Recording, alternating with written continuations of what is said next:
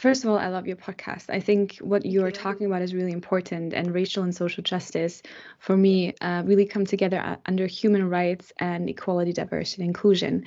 So when it comes to, why companies should include more diversity, and specifically racial diversity, but also other diversity dimensions, it's because, first of all, matter of representation.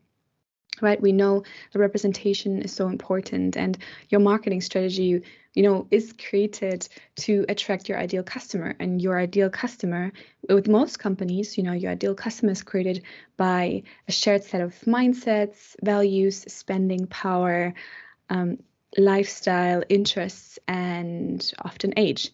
So representation of those customers is important because it's the representation of the world. The world in itself is diverse. And that's why it's important to see those also reflected in media, in marketing material, in campaigns, in the way that brands create products and solutions for those diverse customers, because it's not about race or gender. It's really about what is the problem you're trying to solve as a brand, and is that problem applicable to people of different diverse dimensions. And on the other side, of course, it's a business proposition, right? We know that companies who work with purpose and are purpose-driven, meaning they are diverse and inclusive, and they're also sustainable, right? I'm talking about both because they are really intertwined. Those companies outperform the market by 7% a year. So it's really important that you understand diversity is so crucial for business success, in profitability, in reaching a consumer market that is not yet satisfied, specifically when we talk about new generations like Gen Z or Gen Alpha. And then also when you look at the internal dynamics of a brand or a company, diversity brings more creativity. Diverse teams are more innovative and are more prone to sustainable transformation. So if you want to transform a company or a brand to be more innovative or more creative or more culturally driven or, just more effective, then you need a diverse workforce, and they will not be able, or they won't want to work with you if what you're bringing out is not representing who they are. But when it comes to why it's so important, I think, in a marketing strategy, I've been working with within marketing in different countries. And for instance, we talked about, I lived in Malaysia for a while.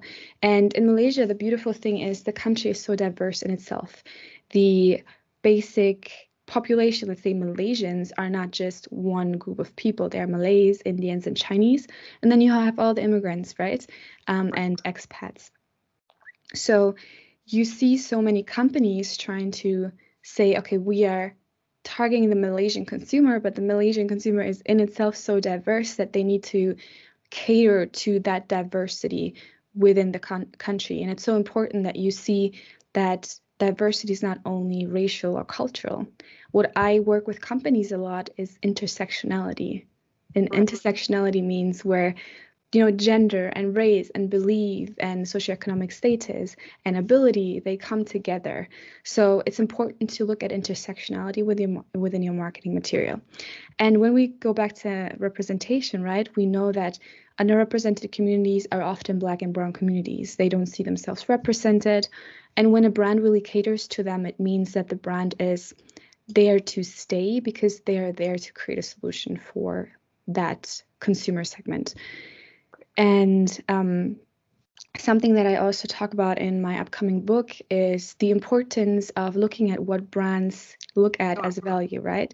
So we have brands that market itself to an audience. They're using one of three techniques.